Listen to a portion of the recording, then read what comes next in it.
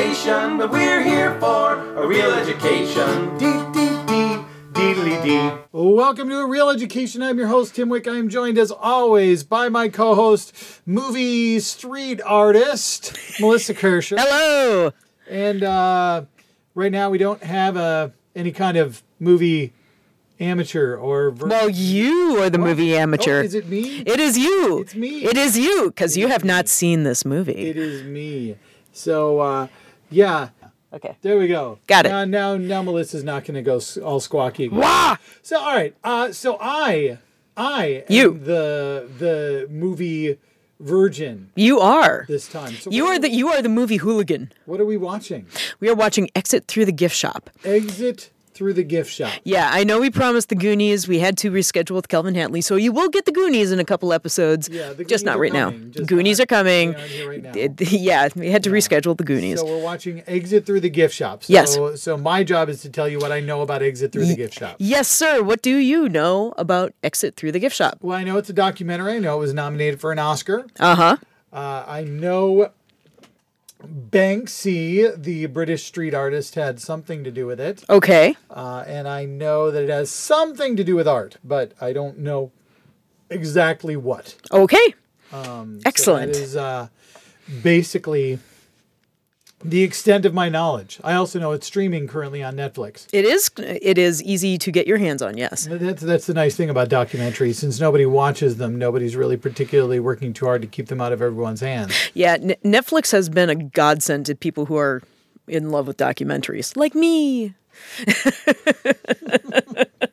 So in a weird way, this actually kind of fits in with our crime spree, because this is vandalism, artistic vandalism. It's a documentary. Banksy's a graffiti artist. Banksy is a graffiti artist, and this is a movie about graffiti art. And it's hard to describe quite what it is without giving too much away. So, yes, it does involve Banksy. It's basically a one person's journey into the realm of street art, because he has fallen in love with street art and wants to document it. So it's an amateur filmmaker who decided to go out and learn what he could about graffiti artists. And as time went on, he got more and more access to it. So I think that's about all I can give away at the moment. Okay. So I think I haven't got much to add. Obviously, I don't. We aren't talking about a storied filmmaker. So it's an amateur filmmaker who put this together. So Yes. And it does definitely deal with Banksy, the famous street artist. He's, Yes. I believe, English. Yes. Well, nobody really knows who he Well, I is. know he's an enigma wrapped inside Puzzle, whatever the hell. wrapped inside a mystery. Nobody really knows. Yeah, but in any case, there's probably not much to say about the director or anything before we see it. So I should probably just go watch the movie. Yes. So Yes. we can Let's go talk watch about the it in movie. more detail after. We'll be back. And there's nothing here to bind you. It's no way for life to start. Do you know that tonight the streets are? Tonight the streets are. And we are back. Much street art has been produced. Much bad video has been shot. Yes. And So, Tim, I have consumed you have consumed. Exit Through the Gift Shop. Consume and obey, Tim. I obey. Wait, So, Tim, what did you think of Exit Through the Gift Shop? that's an impressive... I love documentaries that end up being about something other than what the documentarian necessarily thought they would be. Mm-hmm. And I suppose here... There's If- there's a lot to unpack. If the documentarian is Banksy, as the film would suggest, okay, he's basically been the one that I think has taken all of this footage and pieced it into an actual consumable product. So if the documentarian is Banksy, he knows what he's doing, but he's documenting somebody who didn't. Yeah. And it was just fascinating to watch that evolution. And at the end, you can, I can't be annoyed at Mr. Brainwash / Terry. I'm more annoyed at art fans. Because he's not a con artist, and yet he somehow conned them anyway. Yeah. Well, maybe not. This is where we get into the spiral of the art world, because, first of all, I mean, something is worth what somebody else will pay for it. So here is an artist. You can put it in quotes if you want. Here is an artist who, at the crest of interest in street art, is monopolizing on that and just cranking out stuff that people like and are willing to buy for 5 figures. Sure, he can profit off of that. The great question of, is it art? Well, art is what artists do, and that's probably the only way you can really define art. Is is it art? Is it craft? Is it business? Is it? But anyway, you've got this guy cranking out stuff that people will buy, and we can debate all you want about how deep that artwork is. Is it him actually thinking these concepts through, or is he just putting images on paper, and we as pattern recognizing animals are reading into that something deeper than he was thinking? Is the actual art him as a performance artist putting on this show that somehow is it performance art? The art is not actually the thing being bought. Is it the fact that he has emerged as this almost piece of theater that is turned in part of the theater are the people buying the art? And you also start asking yourself, well, Banksy is famously completely anonymous. Is Mr. Brainwash a work of Banksy? Right. I know that how much of this is true? I know that there's a question as to whether or not this is just a big old farce or not. Yeah. If we take it at face value. Yeah. And I'm not sure that you can do anything but. I was looking up like Mr. Brainwash and Banksy as we were watching the film. And Banksy swears up and down that Mr. Brainwash is not his doing, except for that offhand comment he made, hey, go make art while I spend a year viewing 10,000 hours of video to make this documentary. Sure. I mean, I think the evidence is mostly speculative, almost conspiratorial. Yeah. There isn't, from what little, because I was watching the movie, but I was also like, well, reading up on it and going, all right, well, there's this speculation. It's like, there's not a lot of there. No. So let's take the film at face value and say, I'm not annoyed at Mr. Brainwash for making what he considers to be art. Right. I'm not annoyed at him being able to sell it for $30,000. I kind of am, but I'm annoyed at people buying it for $30,000. Yes. That's the difference, in that I don't necessarily judge the artist for producing art. I judge art buyers for really not recognizing that all he's doing is essentially, I mean, you can sit there and go, well, maybe isn't that kind of what Andy Warhol did? And the answer is no, it's not, if you understand what Andy Warhol was doing. Right. And what he's doing is Andy Warhol.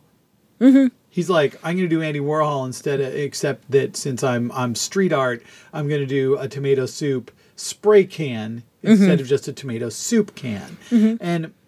And there's a difference between it being inspired by and basically going, well, I don't really have my own voice, so I'll just adapt other people's voices. Oh yeah, you look at every single piece in that collection, you go, oh, I can see exactly where that came from. Exactly. And also to produce that amount of work, he basically set up a studio. A lot of other people basically made these pieces for him, and he barely touched. It's not even basically. Yeah. I mean, all he did is he said, I've got these ideas, put these two pictures together, Mm-hmm. and then had a graphic artist do it. Well, the graphic artist is as much a contributor to that process, to that art process, as Mr.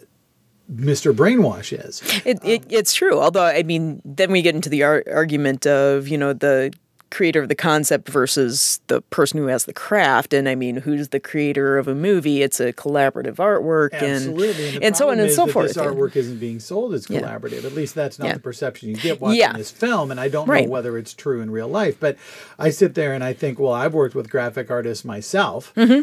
And when I go to a graphic artist and I say I have an idea, I don't for one moment presume that what is produced is my art. Right.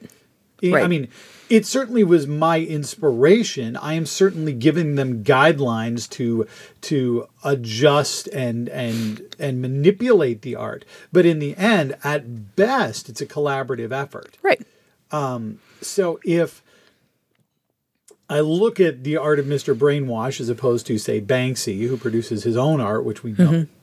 Mm-hmm. Although we did see Banksy collaborating with other people. Absolutely, Banksy and many artists do. I mean, if we could talk about like Dale Chihuly, who produces these elaborate glass pieces. Oh, in yeah. a workshop in which he has students who are helping him produce them. But in the end of it all, he is, the Chihuly is like, this is what I want. This is what it needs to look like, and watching every step of the process to make sure it turns out the way he wants it. Right. And I think that you will find that with Banksy as well. And even if there's a collaboration there, he's either guiding the collaboration or he's honest about the collaboration. Right. And you get the feeling watching this movie that Terry is not honest about the collaboration, and I mean with himself. Oh yeah. I mean, I think you watch this and you kind of go, that's a shame in a sense, because it is about somebody who's a little bit mentally ill. I mean, he's clearly obsessed with, and the thing is that he could have been huge in documenting street art. Yeah.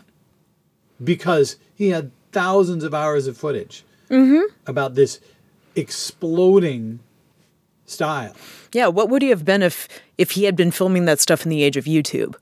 And wave that he missed by 5-8 years? Right. At this point, this movie came out in 2010, and YouTube was 2006 at its very genesis, and it didn't really hit big until 3 years later? Yeah. Yeah.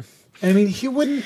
He's obviously ridiculously wealthy now, and has his art is validated in circles everywhere in dollars based on the dollars and cents. Yeah, and Madonna, because why not have somebody who can do something that looks like an Andy Warhol since Andy Warhol's dead. Yeah. Well, you draw that line from Madonna to Marilyn Monroe to Andy Warhol, and come back around. She decided she needed a Mr. Brainwash. Yeah. And I think that this film really is amazing for. I mean, on one hand, he could have been an amazing documentarian of these people's work. On the other hand, he's a terrible filmmaker. For somebody who shot that many hours of film, he sure never did figure out how to do it. Well, he shot a lot of film. He has no idea how to edit. He has no idea how to distill anything down into a narrative. He has no idea how. I mean, even look at his art show. It is this huge mishmash of a little bit of everything. It's just hang this in this room, hang this in that room, and there's no feeling of where certain things should be, and how to create a room to be an experience that is cohesive. It's just like slap art on the walls. But that's, I mean, you look at his art, and that's kind of what it feels like as well. It's just like whatever he does is what he does. Yeah, the only reason his filmmaking or his wall art has gone anywhere is because of the effort of other people. Right. He's ridden on the coattails, and the reason I say I don't think that he ever became a good filmmaker is because somebody did go through those thousands of hours and pulled out the footage that he shot, and some of it's really interesting. Yeah. But none of it's very good. Yeah, it's not skillfully made, but it's filming at the right place and the right time, and that's 90% of the battle right there, especially in documentary filmmaking. That's amazing, and it's just that he lucked into that, as he lucked into a lot of things. Yeah, he apparently shot 10,000 hours of footage. Banksy and I think a couple other editors had to plow through all of that to distill down for this movie. And it's astounding. That's astounding. And like I say, it's still kind of astounding that he did all of that. And what he didn't learn how to do is make film. Yeah. You know, partly he never watched it. Yeah. You know, never. And something that young filmmakers do is they watch what they make. Yes. They go, oh, well, that one shot there looked amazing. How can I make more shots look like that? And he never does that. He never. There's no thought to it. And I think what he did gain, and even if I can sit there and go, I don't think he should be selling his art for hundreds of thousands of dollars or tens of thousands of dollars. I'm willing to say hundreds of dollars and congratulations. But that's not me. I mean, I'm not the one that sets prices on what his work is worth. The art world does, and they've made a decision that I can think is foolhardy, but he can make the money. It's not on him. But he did learn something about art, and I'll give him credit for that. He learned something about it, and because even if he is having graphic designers create his work, even if what's happening is his ideas are getting put on canvas by somebody else, he learned enough to produce work that connected with some people. Yeah. And that looked interesting. And that you got to give him some credit for when you're watching this film is maybe he didn't learn how to be a filmmaker, but he did learn how to be a street artist. And that's something. And he sure did learn how to promote. He learned how to promote, and he learned how to pick collaborators, that's for sure. Even if he's not crediting them, he knew that for producing these images, he had to call in help. Sure. Yeah. Sure. And it takes a certain amount of self-awareness, maybe. I just hope he's paying those people well. Yeah, I would really hope so. Because if he's not, well, then he's a douche. Yeah. Yeah. I know he did get sued at least once for image appropriation. I think it was that Run DMC image that you see very briefly in the film that he got sued for. Yeah. Yeah. Well, I mean, he's all of these images he's just pulling. Yep. And yes, the art. The simplest of collage, yeah. Art has a lot of leeway in what is image appropriation. Yeah. But when he's basically just producing that image. Yeah. You kind of go, all right, well, you change the color. But, Andy Warhol painted the fucking soup can. Yes. You know? Yes, he did. he painted the face of Marilyn Monroe. He may have done it 20,000 times, but he did it. Yeah. I even give him credit for that when he had the prop maker build the giant spray painted spray paint tomato can. Yeah. It's like there are artists who are very good artists, but they aren't sculptors. Right. And so they hire somebody to help them with the sculpture. Yeah. And guide what they want. That to me is more Mr. Brainwash, yeah. some of the other pieces that I felt were like, well, that's really just the graphic designer doing the work for you. And in a lot of cases, Andy Warhol or Banksy doing the work for you, because you're really just doing an Andy Warhol or a Banksy. Right. So I don't know. I mean, obviously the film makes you think a lot, and it's a fascinating dissection of this guy that was in the middle of street art. And one of the complaints I have about most films about art is they don't help you understand the art at all. Right. You go watch Pollock, which has a great performance by Ed Harris. Yeah. And you try to understand why people think Pollock is a great artist. No. It's like, you don't. You don't. Get people going, dude, you totally broke it wide open. It's like, well, what did he do? Why did he break it wide open? What just happened? If you know about art, you understand. But if you don't, there's no doorway to understanding it. Whereas this film gives you the key to understand, okay, what's going on in street art? Why is street art becoming art? Why are people starting to look at these artists as creators and not just vandals? And that is one of the things about this movie that really works. Yeah. And it's you watch the production of the street art, you watch how people react to it, you watch what different people are doing in street art, even if you just see glimpses of some of the other artists besides Banksy and Shepard Fairey. And it gives you such a nice variety and understanding of and a real down-to-earth understanding of it, which is great. And then it just goes haywire by the end, and you get to see the other side, the business side of it. Yeah. And that's nested within this fascinating documentary that starts out being about one thing, and then there's a pivot point in the middle where Banksy takes over, and the entire focus of the film goes from let's find Banksy to, okay, who's this guy who's actually filming this? Right. And what Banksy is wondering. Which is what Banksy's wondering. It's a fascinating film. And my favorite document, I mean, you mentioned something like this earlier, is, your favorite documentaries reveal something other than what the documentary is about. And the fact that this one takes that 180-degree turn in the middle, and yet it feeds the same narrative is fascinating to me. Yeah, and I think that's what makes it a really strong documentary. Is it doesn't shoehorn a story into the footage. Yeah, it allows the footage to create the story. And what you'll see, I think, in poor documentary filmmaking is when documentarians have a very specific point of view and aren't willing to allow what shows up on the film to change their point of view.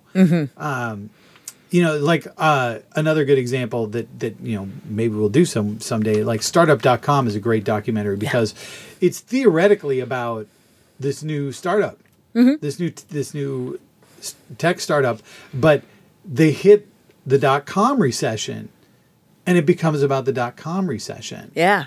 Queen of Versailles starts to be a completely uninteresting film about rich people building their dream home. And it turns into a really fascinating film about rich people suddenly not being quite as rich. Yeah. And you don't sympathize with them at all because, fuck them. They're still richer than 90% of humanity. But to them, they're poor. And watching their response to that is what makes the documentary fascinating. And here it's like there's this dude and he's shooting all this footage of street art, and you're getting and you're kind of like, okay, I'm seeing the birth of street art, but who's this guy? Yeah. And what the hell's going on? And then it sort of and it shows you, I think, the dark side of the hype that surrounds the art world. Yeah. And, this is coming from somebody who's a theatrical artist, somebody who believes really strongly in art, who believes that artists should be paid for their work. So, I sit there and I go, well, Mr. Brainwash he should get paid for his work. Yeah. Absolutely. He produced something. If it was with help, I sure hope the people who helped him got paid because they should get paid for their work. Oh, yes. But at the same time, it shows you how he showed up at the perfect time.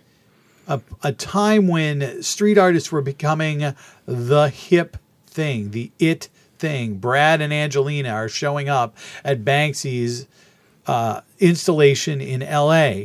And, you just see these people that Terry captures on his video camera. Yeah.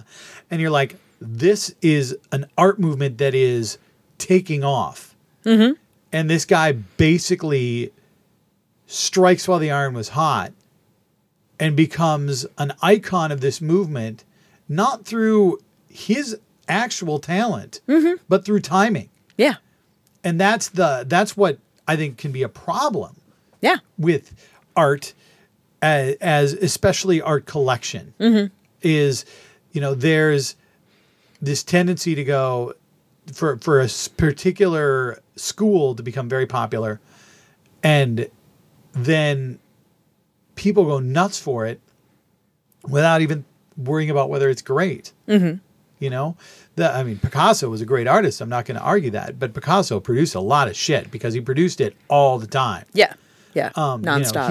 He paid for meals by drawing on cocktail napkins because that was worth more than the meal. But were those scribbles on a cocktail napkin really brilliant? Probably not. But they were Picasso. And there was a project that Banksy did, I think it was shortly after this film, where I believe this was in Central Park, New York City. He hired this little old man to man a booth in Central Park, and he populated the booth with just little framed stencils that he did, signed Banksy, and had the little guy sell them for $5. And the little guy wouldn't say whether they were authentic or not, but people could walk up and buy them for $5 or, So $10 or however much it was. They were authentic Banksies. Which means apparently when you took it home, it was worth $10,000. Right.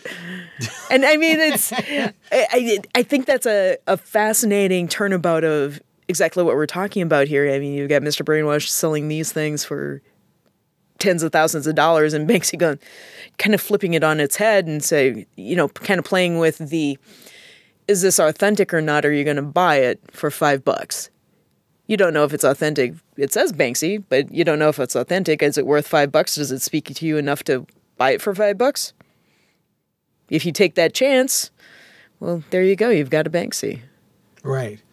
So yeah, I could talk about this all day, but I imagine you have some facts and figures to share with our listeners about this movie. There's not a whole lot. We've been talking so much. There so much of it is right there in the movie.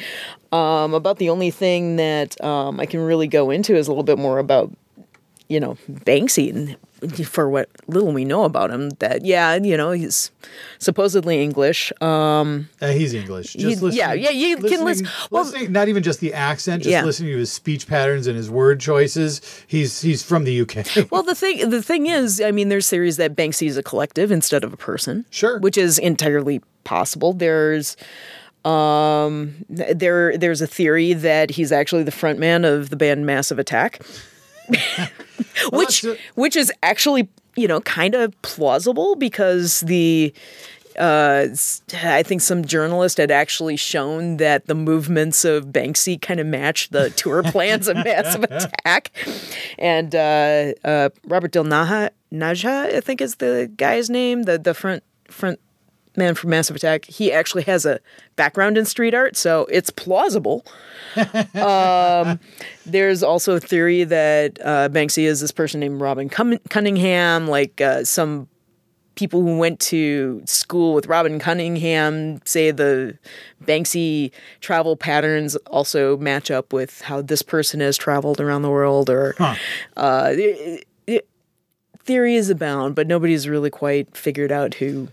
It's kind of impressive in this day and age, Which is kind of why I like the collective theory, because that is about this day and age, that is about the only way you can sufficiently muddy the waters enough to have nothing cling. Sure. Yeah, no theory specifically cling. So that's you would assume that with all the data that can be mined about his movements and everything else and where he's put up art, there'd be something that would show up somewhere that you could be like, oh, it's that person. Yeah. Like just somebody watching Exit through the gift shop and looking at like Banksy's studio and going, oh, I know that. Well, I know that's in London.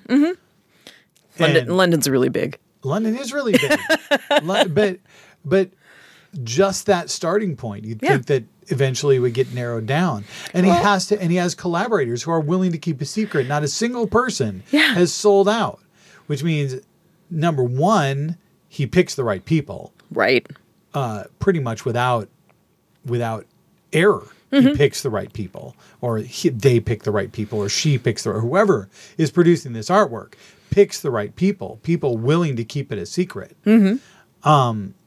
And not only that, but they clearly pay them well enough. So there's never a point where those people go, you know what, my family is really in a tough state, or I have a health issue or something like that, and I could make $100,000 revealing the identity of Banksy, and nobody does it. Yeah. And that's amazing when you consider how much easier it would seem to be for Banksy to have been outed. Yeah. But somehow nobody does it. Yeah. And somehow Banksy can still maintain this while having these colossal art installations. Like, was it a couple years ago? Banksy had like a pop-up amusement park of street art. How do you rent an elephant without being revealed who you are? I mean, really? You're like wondering, where does Banksy get all this money? And where does Banksy get an elephant? Well, he printed it on his own money, but until he realized, oh shit, this is too good. That was awesome. I love that. That was amazing. But you're like, when you're looking at that telephone booth piece and it sold for what, $550,000? Yeah, he can probably afford to put together an amusement park. Yeah. So that's fascinating. I think Banksy is a fascinating character, and it almost is. It's too bad that you get to that point where you find Banksy, and while I appreciate and think it was right for the film to take that left turn, at the same time you're like, I want to understand how does Banksy's secret get kept? Yeah, and this film could have taken us there. You kind of figure that footage exists. I mean, he was shooting constantly when they were together. Yeah. And yet, I mean, that footage of Banksy head on with the face blacked out, that raw footage exists somewhere. Right. Yeah. And Banksy has it, I would assume. Banksy presumably has it, yes. So, all right. Is there anything else that we need to know about this Not film? a whole lot. I mean, if we're on final thoughts, I've got one last thing. Oh, okay. Well, we can be on final thoughts. Okay. I mean, I don't know what else, but where else you can't really talk about the history of the filmmaker. Because it's all right there. And yes, it checks out. I mean, further supporting the fact that the idea that yes, this is genuine rather than a whole years-long prank that was engineered. All the background, yeah. As much as Banksy can keep their identity a secret, their identity a secret, and so you can kind of go, well, I can see how Banksy, because of their ability to keep their identity a secret, to make these installations appear, they clearly have the ability to do things on this grand scale. At the same time, there's just about the only evidence for it is, well, Banksy has done could do this. Yeah. And I'm like, well, yeah, but you need to have a little more evidence than that. Yeah. For me to really believe that it's likely a fake. So Yeah. we accept that it's at face value. So Yeah, Mr. Brainwash is a real person, and he continues to produce art. He used to own a clothing shop, just like it says in the movie, and all that fun stuff. And the movie that he made, the original movie that was made out of the footage, is on YouTube, and you can watch it. That was my final thought. You can watch what was it called? Something Remote Control. Remote Control. The movie. Remote Control. Remote Control Explosion, the movie. Remote Control Explosion, the movie. Yeah, there was one more word in there, but anyway, yes, you can watch it on YouTube. I think it's been out there since 2006, so it's been out there predating Exit Through the Gift Shop. So it exists. Yeah, and I have to say, well, Banksy, and this is my final thought. Well, Banksy is correct in that it looks just awful. Yes. It's like 90 minutes of the Ring movie. You know the videotape from the Ring. Like you watch it, and 5 days later you die, or 7 days later you die. That's what it looks like to me. I've been to art galleries, modern art galleries, where you like walk into a room that's showing a film like that. Mm-hmm. So to me, I'm like, well, I don't know. How is this worse than? Well, you walk into the gallery, you go, and you move on 2 minutes later at most. Because it may be 90 minutes of footage, but you're not expected to watch all 90 minutes of footage. Yeah, it's like looking at the inside of my skull, Tim. If I had to watch 90 minutes of the inside of my own skull from outside my own skull, I would not last. Yeah, but I mean, the other thing is, it was supposed to be a documentary. Yeah. So you sit there and you go, all right, well, this may be, as far as an art project, not different from some other art projects I've seen. But if it's a documentary, it is the worst conceivable documentary about its subject. Well, there are certainly documentaries like that. Technically, it does fit the definition of documentary. It's not a narrative one, though. And what they were hoping for was a narrative that was a history of street art. Right. And because they did not get that. Then they did not get that. And that's what Exit to the Gift Shop is. But it is a really good film, and I do recommend it. I mean, I don't know if you've watched it. I have no idea how many people actually go and watch the film. I really hope it's easy to go watch, and it's great. It's streaming, and it's really an excellent film. And it was nominated for an Oscar, and that year I was at your house watching the Oscars going, come on, because I wanted to see what Banksy would do if Banksy was not this movie there to accept the Oscar. Because what would happen if Banksy won an Oscar? And then it didn't win, which is weird. Yeah, I can't. Well, in the documentary category, who the hell knows? Yeah, that's a hard one. I can't remember what won up against it. I'd have to look it up. And, dear listeners, you can do that yourselves. Yeah. Because we're kind of wrapping it up. We are going to be back next time. Goonies is coming, but it's not going to be our next episode. Right. So what we are going to do, we actually have somebody who won a guest spot on our podcast as a silent auction spot last year at Die Laughing. That's coming up again, by the way. So if you're like, I really want to watch a movie for Die Laughing, or not Die Laughing, for Real Education, this is an opportunity to do that. We're going to have Kyle Decker here. We are going to watch High Noon, which I'm excited about. We haven't done a lot of Westerns. Mm-hmm. I love Westerns, and High Noon is one hell of a Western. So and it's also a Western that has been remade 50 gazillion times as other movies. So yes, you should definitely come back for that one. And thanks for listening to us talk about this film. We will catch you next time. Yay! We hope you enjoyed our film fixation. We'll see you next time on A Real Education.